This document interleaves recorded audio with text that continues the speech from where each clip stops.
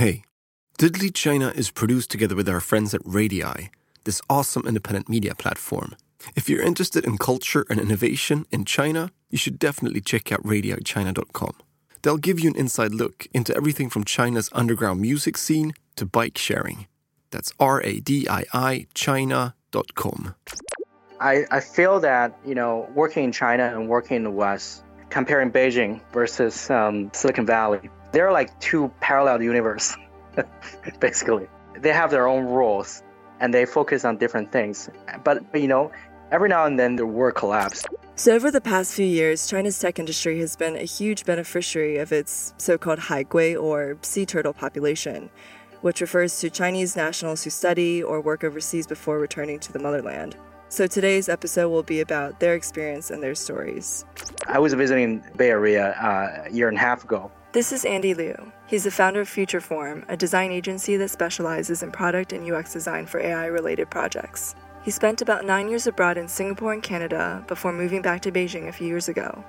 I would say 80% of the people I first met them back in Beijing.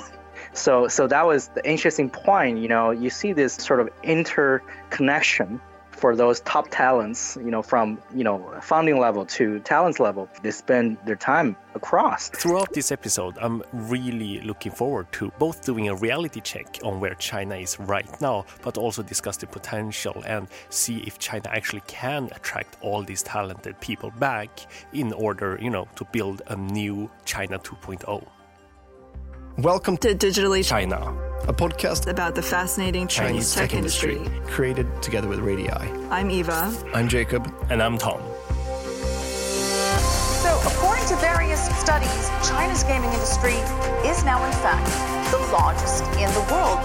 You may know their messaging app called WeChat. Chinese outbound M&A. Chinese corporates are buying international companies at a record pace. The hottest phone you've probably never heard of. China's Xiaomi, yes, it's staked its claim to Apple's crown. Major deal over in China. You have Chinese tech giant Tencent leading an $8.6 billion acquisition to buy a major stake in Supercell. $14.3 billion in sales clocked by a Chinese e-commerce site in one wild day.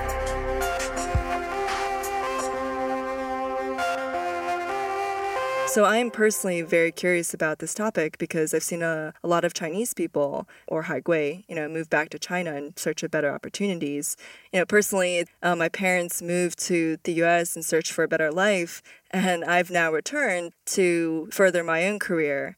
And also recently, one of my dad's friends moved back, which is pretty crazy because he originally moved from China to the U.S. in search of, better opportunities, better education, and is now working as a VP of a tech company because in a single generation, China's tech industry has grown so much, which again, I think shows how quickly China has developed in just 20, 30 years of time. Yeah, it's kind of ironic, right? Our parents moving away from China to give us a better future, and then we move back. And this is something we share with a lot of Chinese people in our generation. There's actually quite a few prominent haigui in China's tech industry, like Lu Qi, the ex-CEO of Baidu, China's largest search company, who now runs Y Combinator's China program. There's also Liu Zhen, who used to work at Uber China, but now works as a senior VP of Chinese unicorn ByteDance. Or Colin Huang, the CEO of e-commerce upstart Pinduoduo. And in this episode, we've chosen to focus on people who work in artificial intelligence or AI because it's such an important industry, not just in China, but all over the world. And it's one of the areas where talent, not just in China, but globally, is in shortage.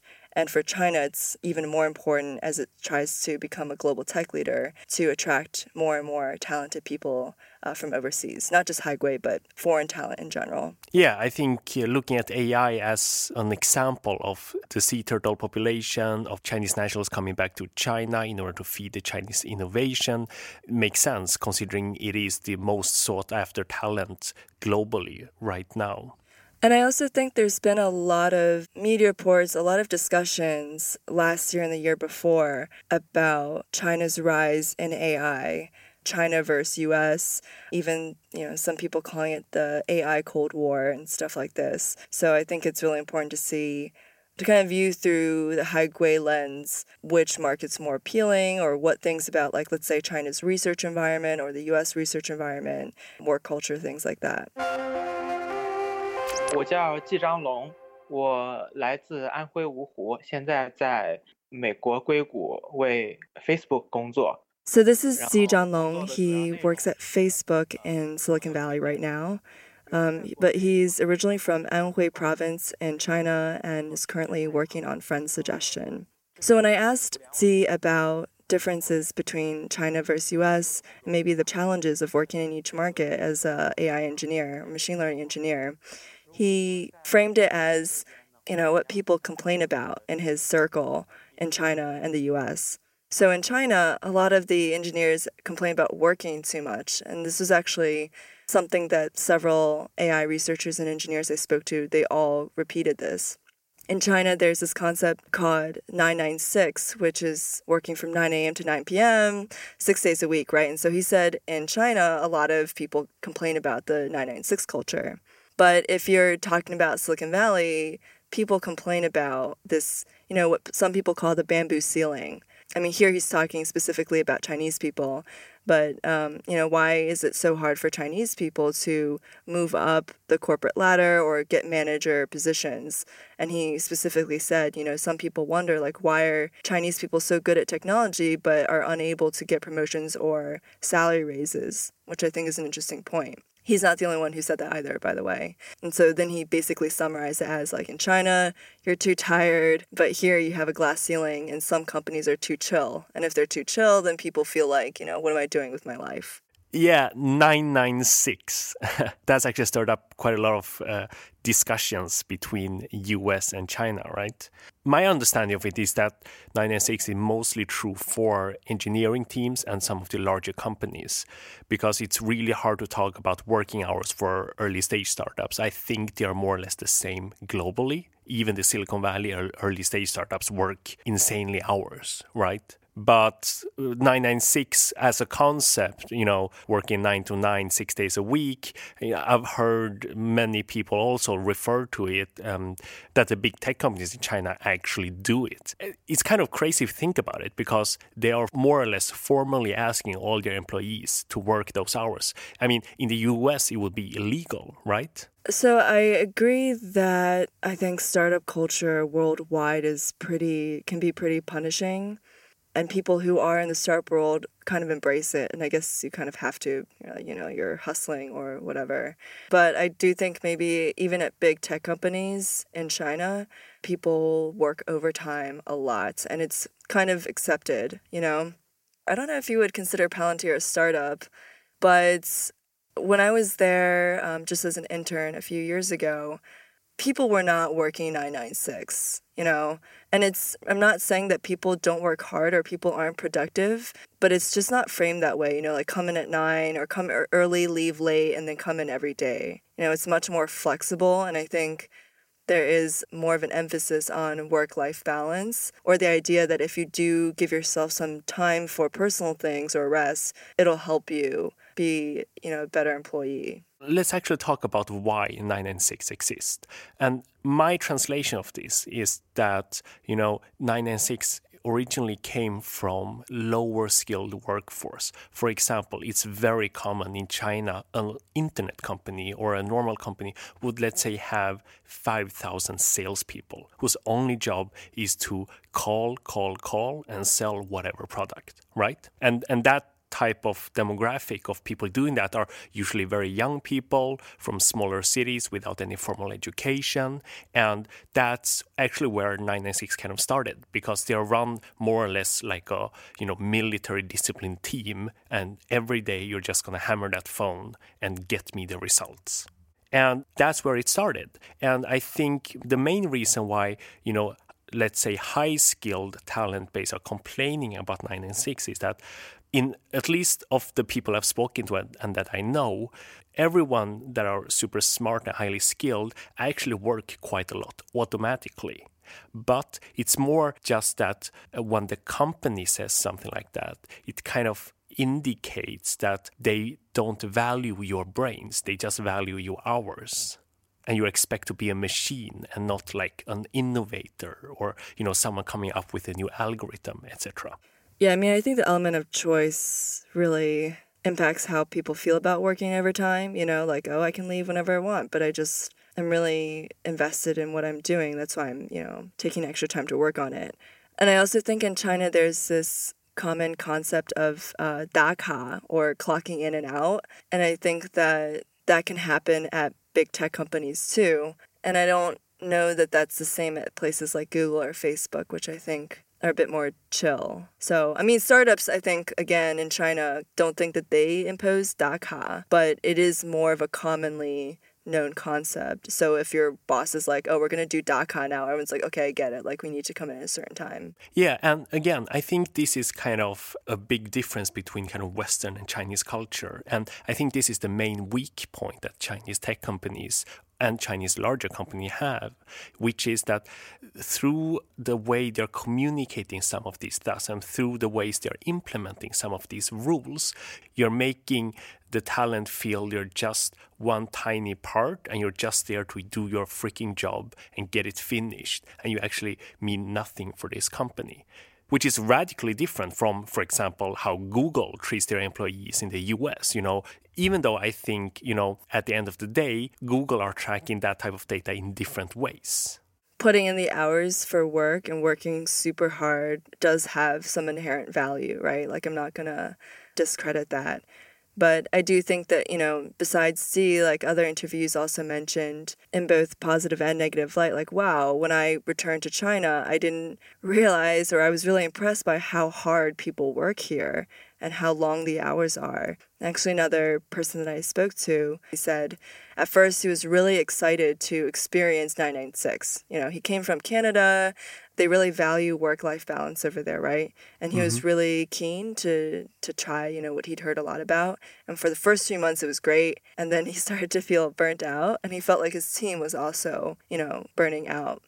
I think one last thing I want to say about 996 is that everyone has mentioned the fierce competition in China and how that also drives the 996 culture. So, you work super hard and put in really long hours because you're afraid that if you don't, your competitors will, and that them putting in more time will allow them to beat you. Yeah, exactly. And I think this is just part of a maturity curve because, when you as a tech company are building a product where the level of innovation is slightly lower, i.e. you're just catching up to your competitors or whatnot, then, the more hours you put in probably gives you a pretty good result. But when it is about coming up with something entirely new that no one's done before, especially, let's say, in the AI field, then it's less about actually how many hours you spend in the office, and it's more about how you unlock the minds of these brilliant people you just spent a lot of money to hire. And I think if we talk about downsides of the Chinese tech industry, I think in this area, Chinese tech companies are still lagging behind, that they're looking at the entire employee base in the exact same way. They should actually start doing as a lot of US companies, which is kind of, having different strategies and different rules and policies depending on what type of talent and what type of team. I mean, I suspect that at companies, let's say, a big tech company that has an AI lab, I'm sure the AI lab has more freedom than the people who are just executing, whether it's sales or, marketing people, right? So I feel that there is, of course, like you could say, disparity in terms of benefits or freedom of choice in the company, like in any country. But yeah, I think there's a lot of debate over this 996 thing. Like, I don't know if you remember, but I think a few years ago, this pretty prominent venture capitalist from Sequoia Capital wrote this huge op-ed about China's work culture and how Silicon Valley needs to learn from it. I don't know if you remember that, but there's like a lot of hot debate around what he said. Yeah, and in some ways I actually agree, because if I compare Chinese startups with a lot of startups in, for example, Sweden, where I come from, I would say that the Swedish startups have gotten too much of the work-life balance culture. So obviously, if I were to come from that angle, I would have said the same thing as the Sequoia Capital guy.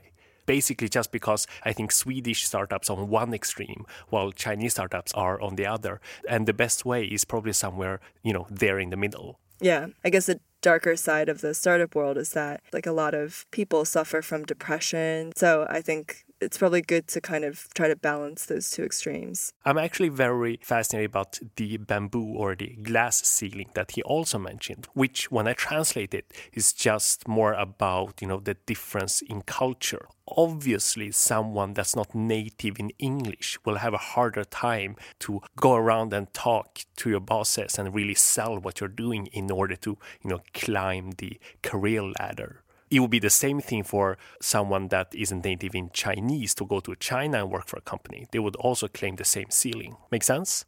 Yeah, so I actually spoke to Mike Lei from Mobvoi, which is a Chinese AI company. And Mike said, one part of it is simply the language barrier and the cultural barrier, right?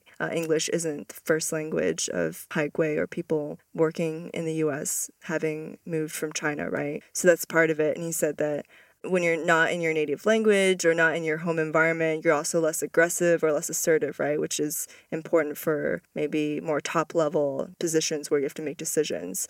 My personal experience of this is that both in US companies and in Chinese companies, most organizations have a huge inefficiency, which is that sometimes they're promoting the wrong people from a data point of view, obviously. And that's because the larger company gets, the harder it is to actually measure every employee based on the same objective data set and, promoting the perfect candidate, because there are also a lot of soft values there that, whoever that promotes you will look at, and sometimes their judgment is wrong. I wouldn't actually 100% agree with him that exists so much in the US, but maybe less in China, which is a little bit what he indicates. But for a Chinese national, or for someone at least with a different native language than English, obviously being in that type of environment in the US makes it harder for you to progress in your career. And I think that's a key reason why a lot of people would move back to China.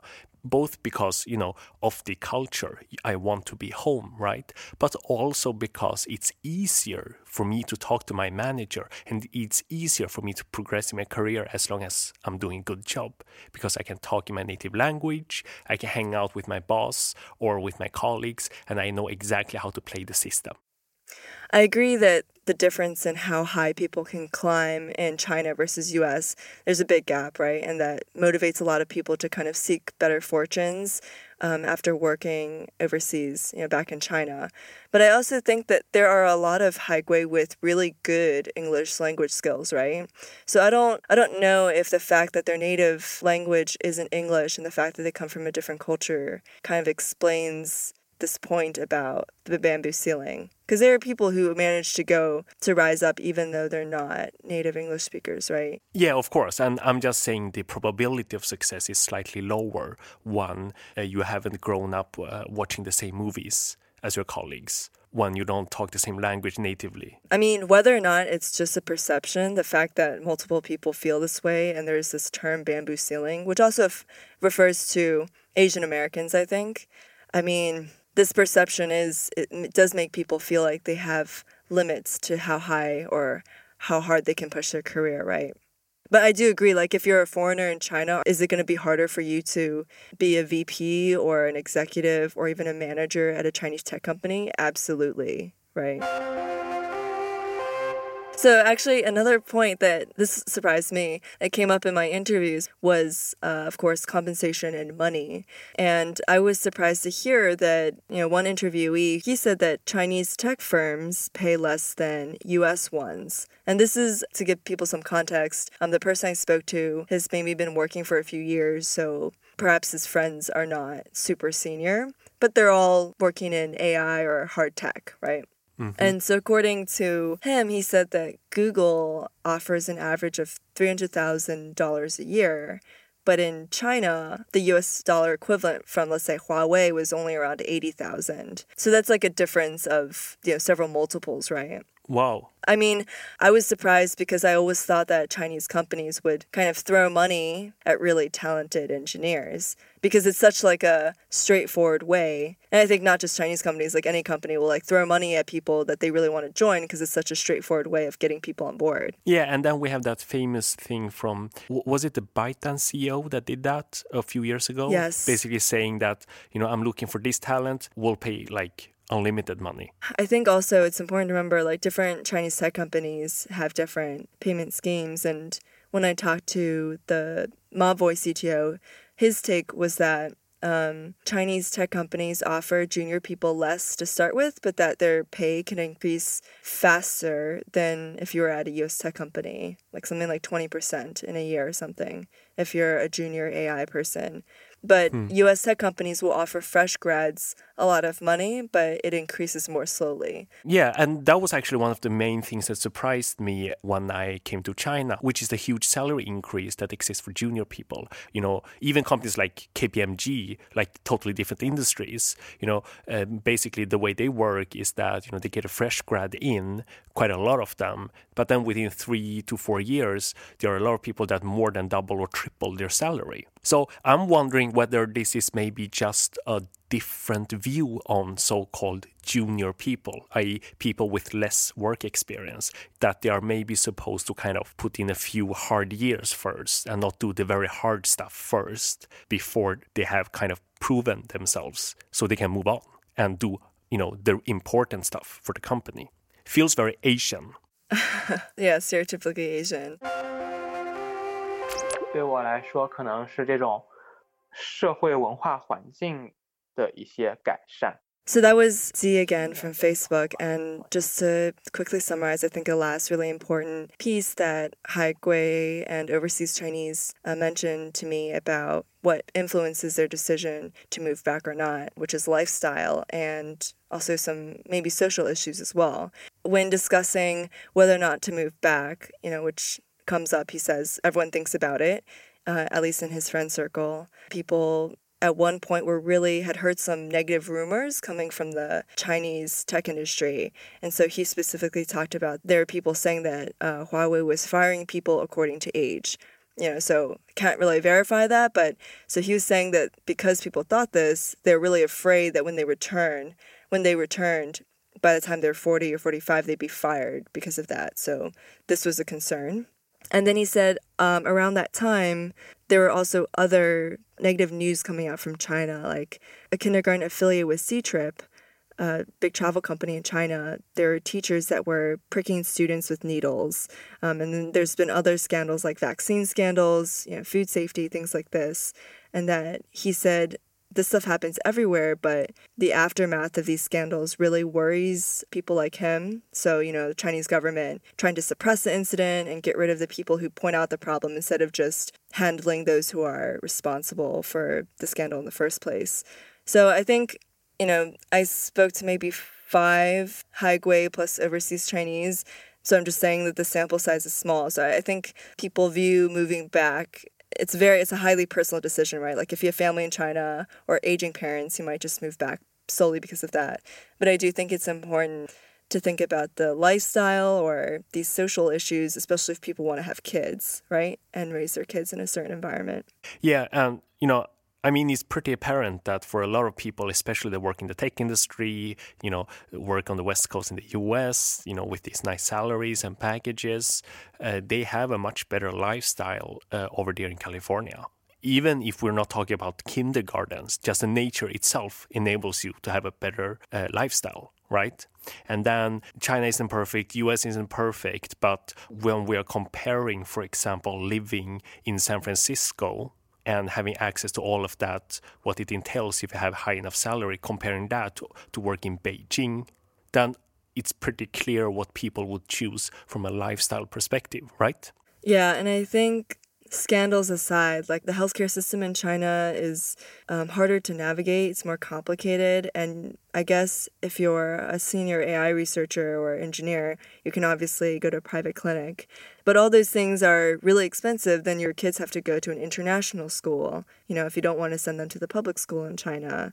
And with the things like vaccines, like I guess you could say, well, it doesn't happen all the time. Like not all vaccines are fake or expired, and it's hard for me to hypothesize because I'm not a parent, but it's just this uncertainty, I guess, like you don't know. And then the fact that first, politicians try to hide it. They don't release news about it, and then they just kind of like punish the whistleblowers, and then finally they kind of, they fire the top leadership or whoever's in charge, and then that's it, and then it happens again and again. I mean, yes, I think I would feel very insecure, and this is why people go to Hong Kong, right, to buy baby powder or to get vaccines, and not everyone can do that, right? So what I hear from this is basically that, if you're slightly younger, no family, and you're in the US and you are thinking about moving back to China, the key things that worry you are maybe some part of the lifestyle, but the key thing that makes you want to move back is getting back to your own culture, being able to progress more in your career, make more money. But let's say you've progressed a little bit more already. You have family, you have a really good income in the United States, you have good access to healthcare thanks to, Google or Facebook, and you have good access to schools and all that, then obviously there are way more downsides with the current status in China, because getting the equivalent in Beijing or Shanghai is extremely expensive, which would mean that you need to make more money than you did in the US just to be able to have the same lifestyle as before. That being said, I think outside of, let's broaden it, not just Haigui, but foreigners. I mean, a lot of people move to China and bring their families for their career, right? So it depends on what you're willing to sacrifice, right? Like everything comes at a cost. So I think it's not really up for debate that there are these social and political issues in China. Everyone can see it differently, or you and I are both in China, right? Mm-hmm. We've accepted, we are willing to sacrifice or give up certain things because we believe that's good for our careers, or we have other reasons to say, right? So at the end of the day, I mean, the progression of technology innovation in China is kind of at the core of it, because without that, it wouldn't be attractive to move back, right? And within that area, we're seeing quite a lot of progression. I mean, at least when it comes to a bunch of people in Shanghai that I run into that have moved back here, it's very apparent that the key reason they move back is that they want to be a part of this big thing happening in China right now that they believe will surpass the United States in terms of level of innovation. And they want to learn from it in order to either position themselves much better for the future, but also just, because it's fun to be part of something new. Yeah, and I think the new part, again, a lot of people, when they move back, they want to start their own thing, right? Like Pinduoduo. And if you want to build a startup and get VC funding as a Chinese person with probably more contacts in China, and there's more opportunity in China, then moving back is kind of an obvious choice, right? One of the big takeaways that I had was that after conducting these interviews, kind of the arguments about why one market is stronger than the other, let's say for AI, they don't really make sense. So, for example, the arguments basically boil down to China has a lot of data and weak privacy laws, which is good for, let's say, deep learning, artificial intelligence. On the US side, there's more world-leading AI researchers and there's a better research environment, so the fundamental AI research is stronger. Those are kind of like the main arguments, like for or against, for both countries. Mm-hmm. But I think the world is much more globalized than that argument makes it out to be. So, for example, a lot of this AI research that's done, let's say by people in the US or other countries, a lot of it's open source, right? TensorFlow is open source. Like people in China can immediately apply that research that's done by people in the US and build really good applications that are powered by open source software. So This weakness, I guess, or the so-called weakness doesn't really apply here because it doesn't hold engineers anywhere back, right? Like as long as you can run TensorFlow, even though let's say Google Cloud is blocked in China, you can also run it on local servers or your own cloud service, right? So that doesn't really apply here. And I think, the people who are actually building or researching, developing this cutting edge research, these new applications, aka both overseas, Haigui, whatever, like these engineers and researchers, I don't think they actually view their career or work in geopolitical terms. I'm sure maybe some do, but people don't do what they do because of loyalty for their country, right? Mm-hmm. In the tech industry, right? People don't think of it that way. People will they'll move back or they'll stay in the US because of how the market treats them and what the opportunities are. So, for example, if the bamboo ceiling didn't exist in the US or, the perception of that, then people would stay. They would build their own really great startups in the US. If, let's say, China didn't have all these scandals or the education system was not so costly, then people would have less of a barrier to moving back. So it's a very fluid population, right? Then maybe spend a few years in China and then move back to the US or go to another market, right? Go to Europe. So this kind of mobility of talent and the fact that a lot of technology is globalized, for me at least, makes a lot of this China versus US or China versus the world in tech, I guess, a bit less compelling for me. Yeah. At the end of the day, what we're actually talking about is a Chinese-based technology company versus a US-based technology company.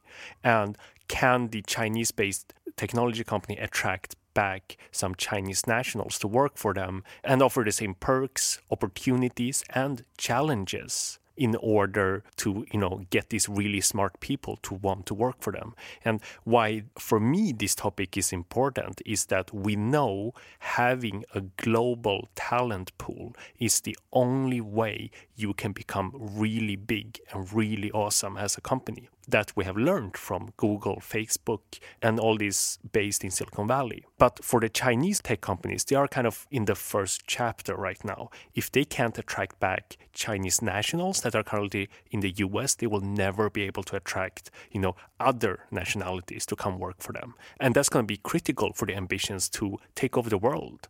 Yeah, and I guess my one last point about this China versus whatever, China versus US AI framing is that it kind of also masks the fact that a lot of universities around the world partner with Chinese tech companies or Chinese universities, which makes sense. If you're doing leading research in an area I'm interested in, let's work on it together. Why not collaborate? Again, I think in research, it's not always so geopolitically driven, right? So I know Carnegie Mellon, for example, I believe works with Tencent's AI lab. Their researchers work with people all over the world. So I guess that's also why a lot of this rhetoric kind of hides that. And I don't know, I guess it feels a bit limiting. At the end of the day, it's not about the discussion that one needs to fail in order for the other to succeed. But we're seeing that the Chinese tech companies have grown a lot in the home market and now are preparing themselves for the next 10 years, where they're hopefully, according to them, going to expand more globally and become really influential in that way. And that's why this topic is so interesting, obviously, because we're trying to understand the trend of the Chinese tech companies. And, if we're going to see the same type of very international, innovative kind of environments that we currently see in areas like Silicon Valley or Berlin.